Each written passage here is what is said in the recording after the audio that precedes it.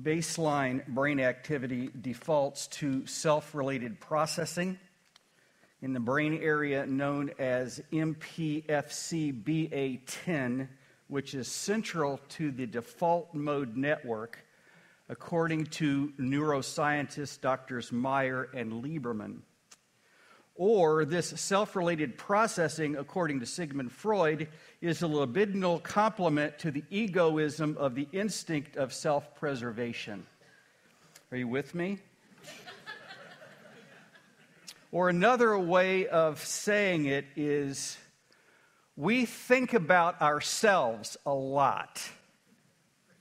Or still another way of saying it is, as comedian Brian Regan warns, beware of the clicker that's not on. Beware of the what? Beware of the me monster. Now we got it. Beware of the me monster. Remember that little stand-up thing? Remember how he did that? Me, right? Okay, beware of the me monster. Well, I think the Apostle Paul was very familiar with the self-related processing and the me monster when he wrote Philippians chapter 2. Our text today, chapter 2, verses 5 to 11, offers a solution to the me thinking about me too much of the time. That's what we're going to talk about this morning. Let's look to the Lord in prayer. Holy, holy, holy is the Lord God Almighty, who was and is right now and is to come. Lord, your word is a means of grace. It is profitable for doctrine and reproof and correction and instruction in righteousness. Lord, would you do that for us this morning, right now? Let us hear from you, the living word. In Christ's name we pray these things. Amen. Well, I think about myself a lot. I was waiting for an amen. Oh, she's holding herself back. I was waiting for the amen. Thank you. But I do think about myself a lot. I think about how I look. You like the shirt? I think about how I feel. You know, am I okay? Am I happy? Am I hungry? My shoulder hurts. I want things my way. I'm thinking of me when you're talking to me. I want the car in front of me to drive faster. We've developed an expertise at filling ourselves up with ourselves. And the Apostle Paul is aware of that condition, and that if we are thinking about ourselves, that we are not thinking about others. When there is me-mindedness, there can be this personal grabbing and grasping and hoarding and self-protection and self-promotion and jealousy and competitiveness and neglect. And the result then of that is counterproductive to building relationships in friends and family and business and government, in all of our relationships. And rather than building, our me-mindedness tears down. And it brings disruption and disharmony and neglect and stalemate and alienation and fighting and even war. And Congress can't pass bills. And in the book of Philippians, Paul is dealing with this disunity in the church, as we heard last week. And we also heard last week that the key to standing firm is standing together in unity, and the key to unity is humility, and the key to humility is, well, do you remember Chaz's point number 3 from last week? Does anybody remember point number 3? What was it? Steve's sermon. So here it is. Okay. So, yes, the key to humility is in today's sermon. So, the key to standing firm is standing together in unity, and the key to unity is humility, and the key to humility is to sing. I'll bet you didn't expect that, did you? The key to humility is sing. Now, let me explain. After warning about being me-minded in chapter 2, verses 1 to 4, verse 5 then begins with, have this mind. Now, what mind? The mind of Christ. Christ who, and then everything else in verses 6 to 11 is a description of Christ. Who? Those things. And scholars almost universally agree that verses 6 to 11 are a Christian hymn. So here's our main idea this morning. Paul uses a hymn to teach us selfless humility by rooting us in deep Christology. Or in other words, sing your way to humility. Sing your way to humility. Now, this may seem like a little strange approach here to these verses, but let's just get into them and see how it works out. So here's our outline, which is also in your bulletin. Point number 1, very simple outline. Point number 1, the exhortation. Point number 2, the hymn. Point number 3, the application. All right, easy to follow.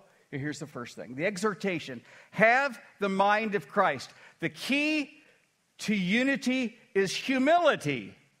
Oh, okay, humility. Cool. That's simple. Just be humble. Okay? Just be humble. Just have the mind of Christ. Just do that. Simple, right? Well, Christians and non-Christians alike they appreciate and they see the benefit of humility. And they also, again, whether you're a Christian or a non-Christian, everyone sees the problem with the selfish me monster. Me, more is ugly to everyone. Amy Poehler said this, our ego is a monster that loves to sit at the head of the table, and I have learned that my ego is just as rude and loud and hungry as everyone else's, and it doesn't matter how much you get, you are left wanting more. Correct? Yeah.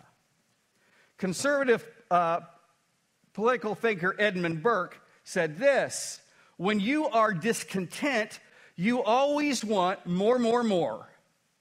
Your desire can never be satisfied, but when you practice contentment, you can say to yourself, oh yes, I already have everything that I really need. So there you go.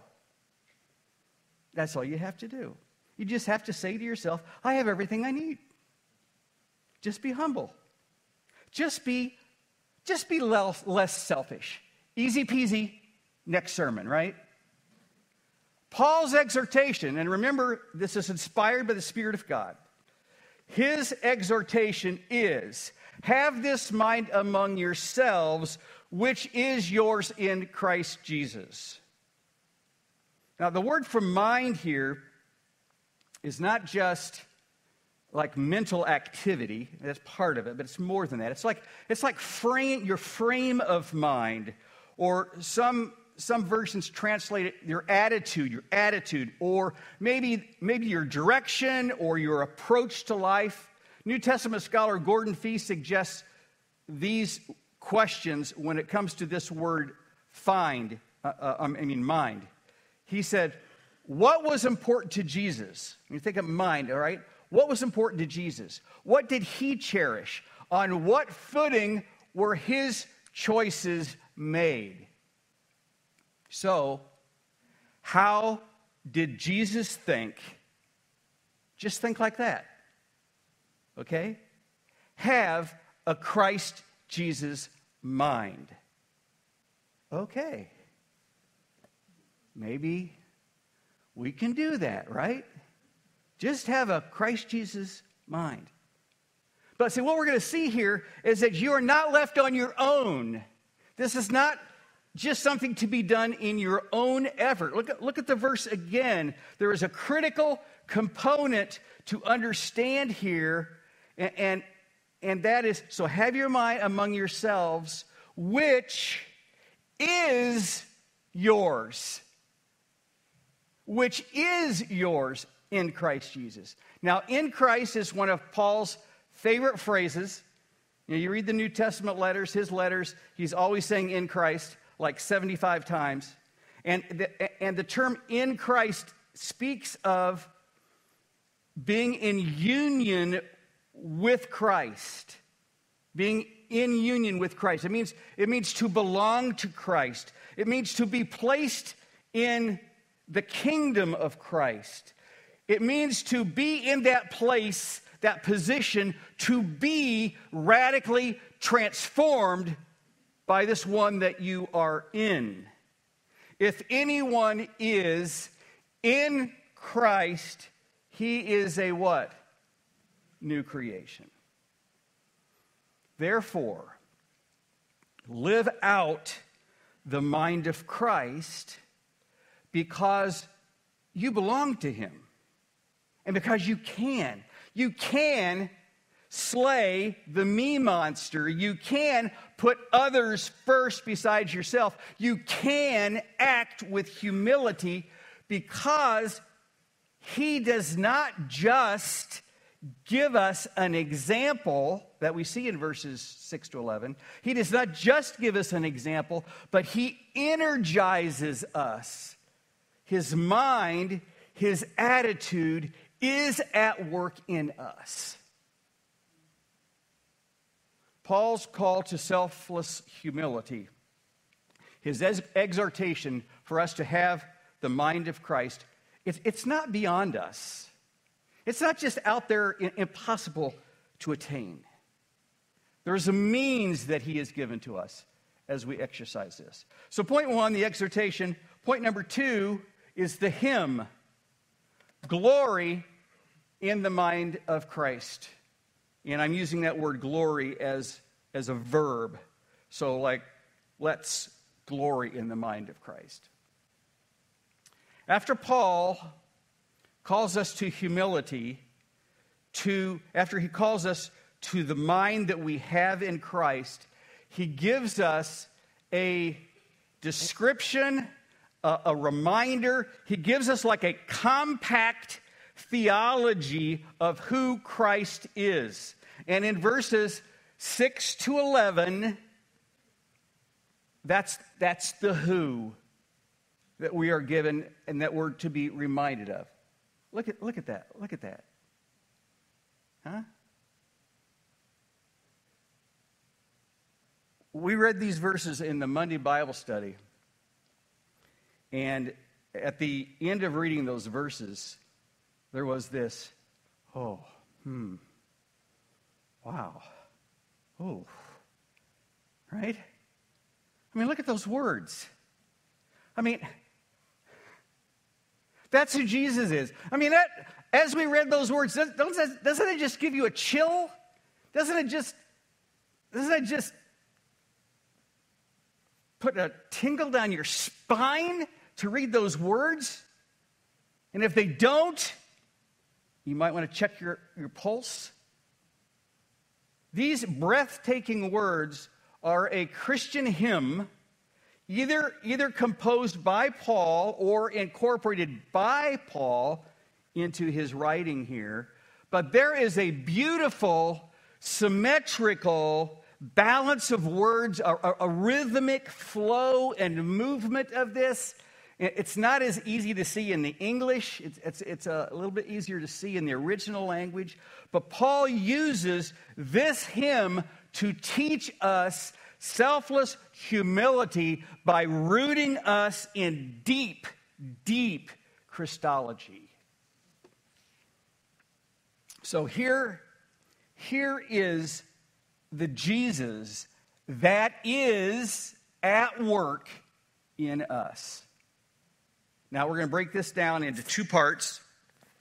The hymn has two parts.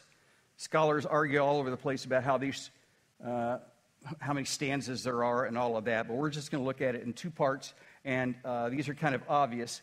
So the first part is verses 6 to 8. Verses 6 to 8 is the incarnation. Then verses 9 to 11, which you can't read very well, verses 9 to 11 is the exaltation. So first part, incarnation, second part, exaltation. Verses 6 to 8 is what Jesus did himself. Verses 9 to 11 is what God did for Jesus. Verses 6 to 8 is from glory all the way down, down, down to being cursed. And then verses 9 to 11 is down from being cursed all the way back to glory once again. So that's kind of how it goes. So the first part is verses 6 to 8. I'm going to read it again. Who, though he was in the form of man, did not count equality with God a thing to be grasped, but emptied himself by taking the form of a servant, being born in the likeness of men, and being found in human form, he humbled himself by becoming obedient to the point of death, even death on a cross. Okay, you can, ooh, wow. Okay? Now, notice four things here. And yes, we are being very theological. But if you're a Christian, this is like bedrock foundation to what we're about. And if you're not a Christian here this morning, listen up, because this is just like Christianity 101 in a few verses. And as we're looking at this, ask yourself, what if this was true? What if this was true? So four things. I didn't put numbers down, but in your notes you can write down these four things. The first thing is that Jesus is fully God. Jesus is fully God. He had the form of God, or that is to say, and some translate it, he had the very nature of God. Jesus had all of the things that make God God. Jesus had all of that. So secondly, but Jesus did not grasp after that equality. Okay? Thirdly, instead, Jesus emptied himself. Now, you remember Chaz mentioned last week that he did not empty himself of his deity, but that he set aside his heavenliness, his heavenly glory. So he chose not to grasp, not to grab hold of his heavenly position and status, but he chose to pour himself out completely. Number 4, he became a man, fully 100% human, living as a servant, no rights, no privileges, not taking any of those heavenly advantages, but he lived as a servant until he died a humiliating death of a criminal, the curse of crucifixion. Crucifixion, which was abhorred by the Jews and was abhorred by the Romans. It was actually the ultimate in human degradation.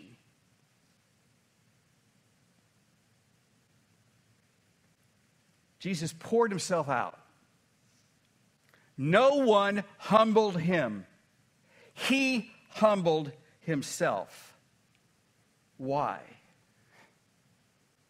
got to think about the why, right? Because of his great love for us, because he came to rescue us from ourselves and to forgive our sins.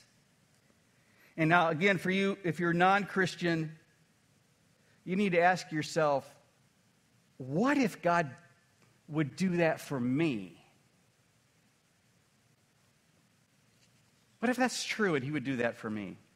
Now, is this the salvation plan that you would have expected? Would you expect that God would do it that way? Now, I'm going to pick up here on the imagination of James Boyce, and I want you to imagine the angels in heaven, okay? And I go way back before Jesus came, and now imagine the angels in heaven, and there's like this rumor that's circulating around among the angels saying, you know, it's about to happen. Jesus, I'm hearing that Jesus is going to do the salvation thing, that he's going to go down to earth. And they're getting excited about, you know, how is that going to happen? And as they talk among themselves, you know, they're saying, well, I think that maybe what he's going to do is he's going to come in this blaze of glory, like this shining light, and come bursting into earth with like a comet that hits the earth. Yeah. Or somebody else may say, oh, you know, or maybe he's going to come, you know, like he's going to come into Rome, and he's going to come as a mighty general, and he's going to stand right before the Caesar as this mighty conquering general and go, here I am. Yeah, maybe it'll be that. Or maybe, you know, in a little subtler way, maybe he's going to come like as the spiritual guru. You know, he's going to come as this supernatural wisdom, and all those Greek philosophers are going to go, whoa, right?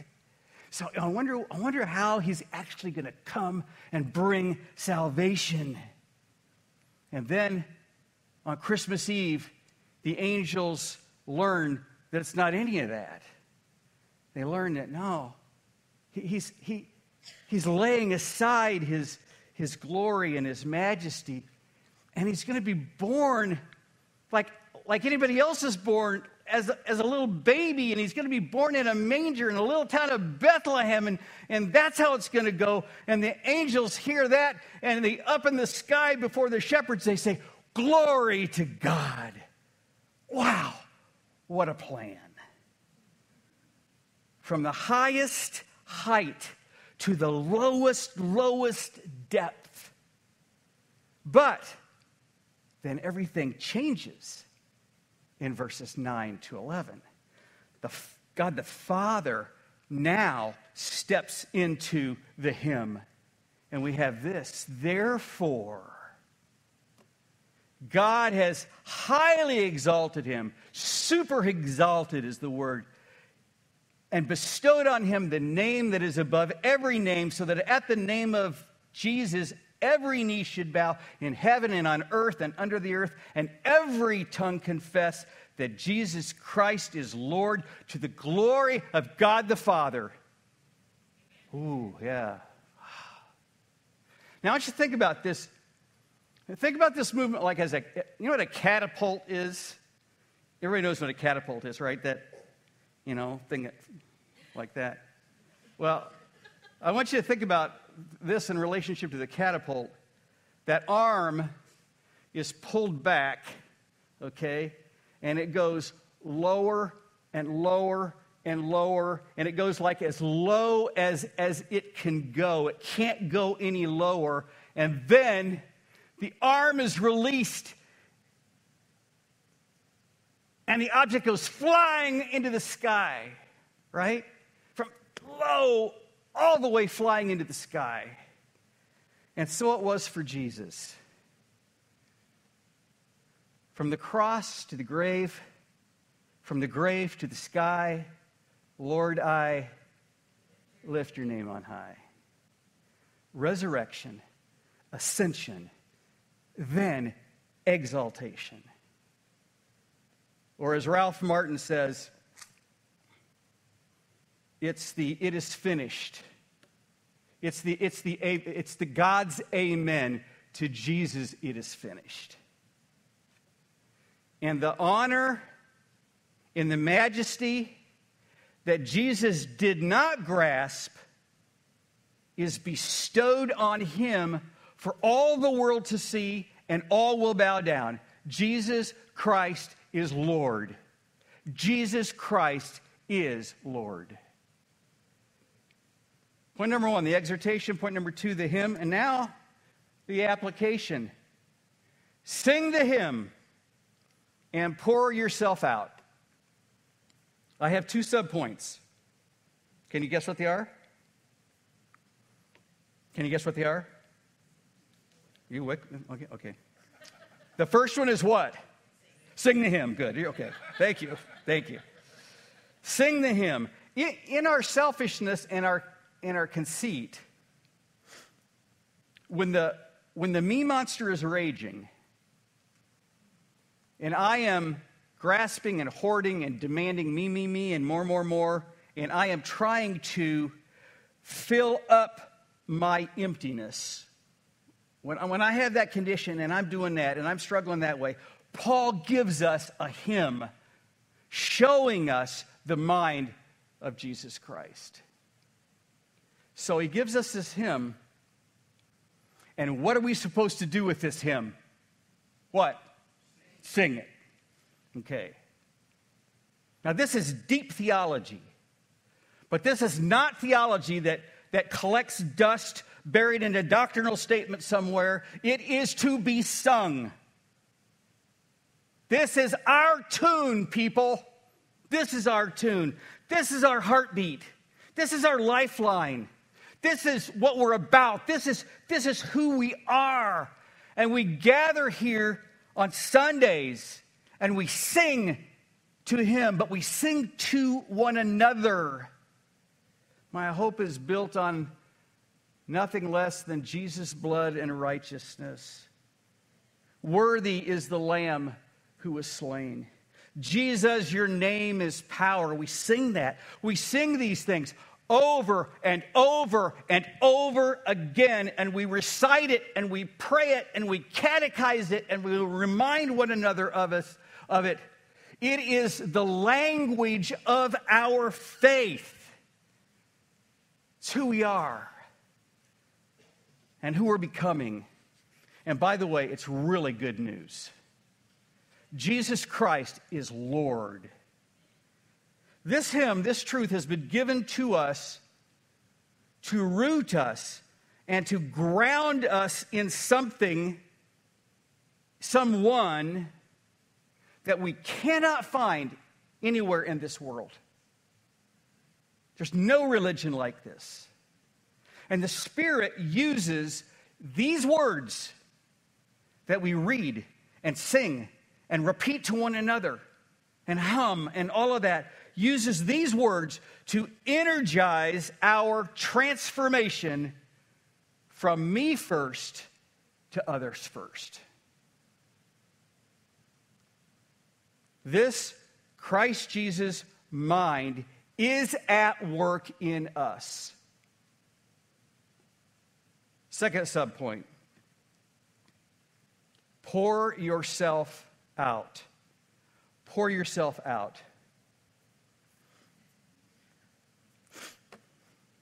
What causes us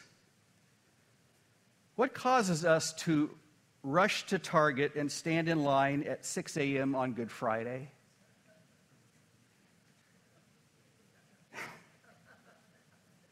Our struggle with me, and more is the emptiness in our soul. Now, Chaz pointed out last week that the word conceit in verse 3 means empty glory. Empty glory. And if we are trying to fill ourselves up, if we are trying to fill up from our emptiness, we are not thinking of others. Jesus, who was full of glory, emptied himself. He poured himself out.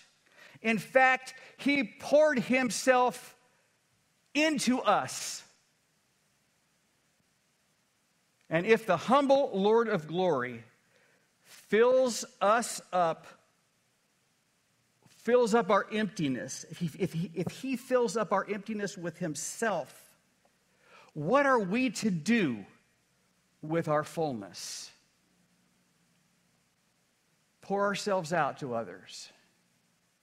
We exercise our Christ mind and let go of me and lay hold of him and pour myself out to others. What if we did that? What if we did that? What would it look like? I want to finish this morning by looking at John 13. And as I read this passage, I want you to think about the hymn that we just read, okay? I want you to think about that hymn. And then what I want you to do is I want you to insert yourself into the story, okay? Think about the hymn. Insert yourself into the story. And when you insert yourself into the story, I want you to insert yourself into all the characters of the story, okay? Every character that's in this story, you put yourself in that place. So that's what we're going to do. You got that? Okay. All right, I got this slide up. I already got it up. Okay, here's the story. You ready? Put yourself in it. Think of the hymn. Jesus, he was with his disciples at a supper. Jesus, knowing that the Father had given all things into his hand and that he had come from God and was going back to God, rose from supper. He laid aside his outer garments,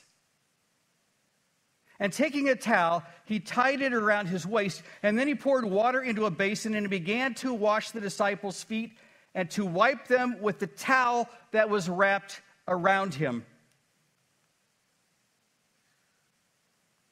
When he had washed their feet and put on his outer garments and resumed his place, he said to them, "Do you understand what I have done to you?" Let's sing the hymn and pour ourselves out. Let's pray. Oh Lord, we love these words.